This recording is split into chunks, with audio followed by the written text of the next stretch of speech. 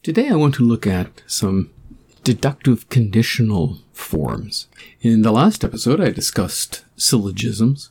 It is useful to practice thinking about sentences and claims in categorical ways, thinking through some syllogisms and understanding why they are valid or invalid can be good training. Correctly reading that a particular affirmative or negative statement makes you aware of how much you can justifiably infer from some claims. The word some allows you to infer at least one, and people often want to read more into these claims than is allowed. But there is an important limitation with syllogisms. They can only employ 3 terms. Creating an argument with more than 3 terms is not uncommon. The syllogistic format simply breaks apart if it faces complicated arguments or conditional arguments. What if I wanted to say, if you go into the woods today, you're in for a big surprise? That cannot be expressed in categorical terms. What is a conditional argument? There are 2 parts to this. There's a conditional clause starting with the particle if, and there is a result clause or a consequent clause which should start with the word then, although it is often left out. We might call these if-then statements. The if clause is commonly known as the antecedent clause, and the result clause is often called the consequent clause.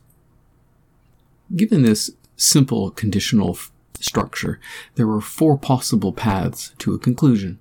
We can affirm going into the woods, or we can deny going into the woods. Or we can affirm getting a big surprise, or we can reject or deny getting a big surprise. 2 of the patterns are valid and 2 of them are invalid. For example, number 1. If you go into the woods today, you're in for a big surprise. Let's affirm the antecedent. You do go into the woods. The conclusion, you encounter a big surprise. This is valid by modus ponens, the mode of placing. The antecedent clause is affirmed. The antecedent clause is sufficient for the consequent clause. It's not necessary for the consequent to happen. It is possible for something else to cause a big surprise, but it is sufficient. Number 2. If you go into the woods today, you're in for a big surprise. Let's negate the antecedent. You do not go into the woods today. What do you conclude? If you conclude you do not encounter a big surprise, that would be invalid, denying the antecedent. Consider this point briefly. Why is it invalid? Well, maybe someone does something completely unexpected and surprises you anyway. You're staying at home, not venturing into the woods, but friends come over and throw a surprise party. Pattern 3.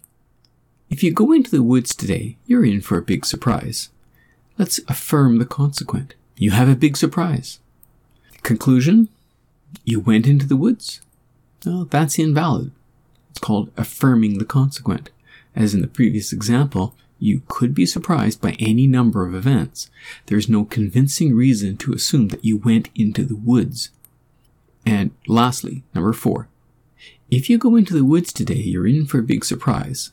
Let's deny the consequent. You encounter no big surprise. Life is boring. Conclusion, you did not go into the woods today. That is valid by modus tollens, the mode of taking away. The consequent is removed. So it is logical to deduce that the antecedent clause is not the case. So to recap, there are 2 valid structures, modus ponens, if A, then B, A, therefore B. Modus tollens, if A, then B, not B, therefore not A. And there are 2 invalid forms. Denying the antecedent, if A, then B, not A, therefore not B, or asserting the consequent, if A, then B, B, therefore A. Both of those are invalid. Play around with some examples of your own to see the logic here. For example, if it rains, I'll get wet. If it does not rain, you cannot deduce that I'm dry. Someone might have thrown water on me. Or if I'm wet, you cannot deduce that it rained because Someone may have thrown water on me. There are two other logical combinations that are probably obvious, but I should cover them anyway. Conjunctive and disjunctive. Conjunctions join two things together, A and B. Because the two things or ideas are fused or joined together, they must both be true, they must both be the case for their unity to be true. If Bob and Mary are visiting Italy, then they will visit the Colosseum. Both Bob and Mary need to be in Italy for the result clause to be true. In contrast, disjunctive statements, the either-or structure, require that only one of the elements be true. If either Bob or Mary come to Italy, I will ready the spare room. So if either one or both come to Italy, I will prepare a spare room. But in the event that neither one travels, I won't prepare the spare room. There are a few tricky phrases to ponder as well. For example, what do we do with the word unless? I will drive home unless I decide to have a drink. This means I will drive home if I do not have a drink. The unless clause becomes a negated antecedent clause. If I do not drink, I will drive home is the same as I will drive home unless I decide to have a drink. Another tricky one is only if. What does it mean?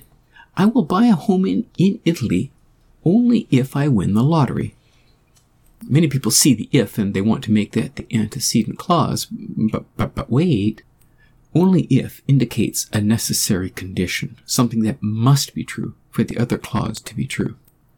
As we saw in the example of modus ponens, the antecedent clause is only a sufficient clause of the consequent, not a necessary one.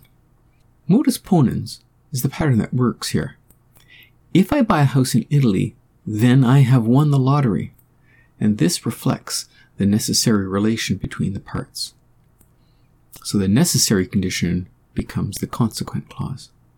Here's another example. For if I enter medical school, I have done well in biology. I can enter medical school only if I do well in biology. Clearly, it would not work to place the only if clause as an antecedent. If I said, if I study biology, then I'll enter medical school, that would indicate that anyone who did biology could enter medical school. That's clearly false. So the words like unless and an only if are worth watching out for. Think about how they fit into the pattern of conditional propositions and make sure you grasp the correct relations between clauses.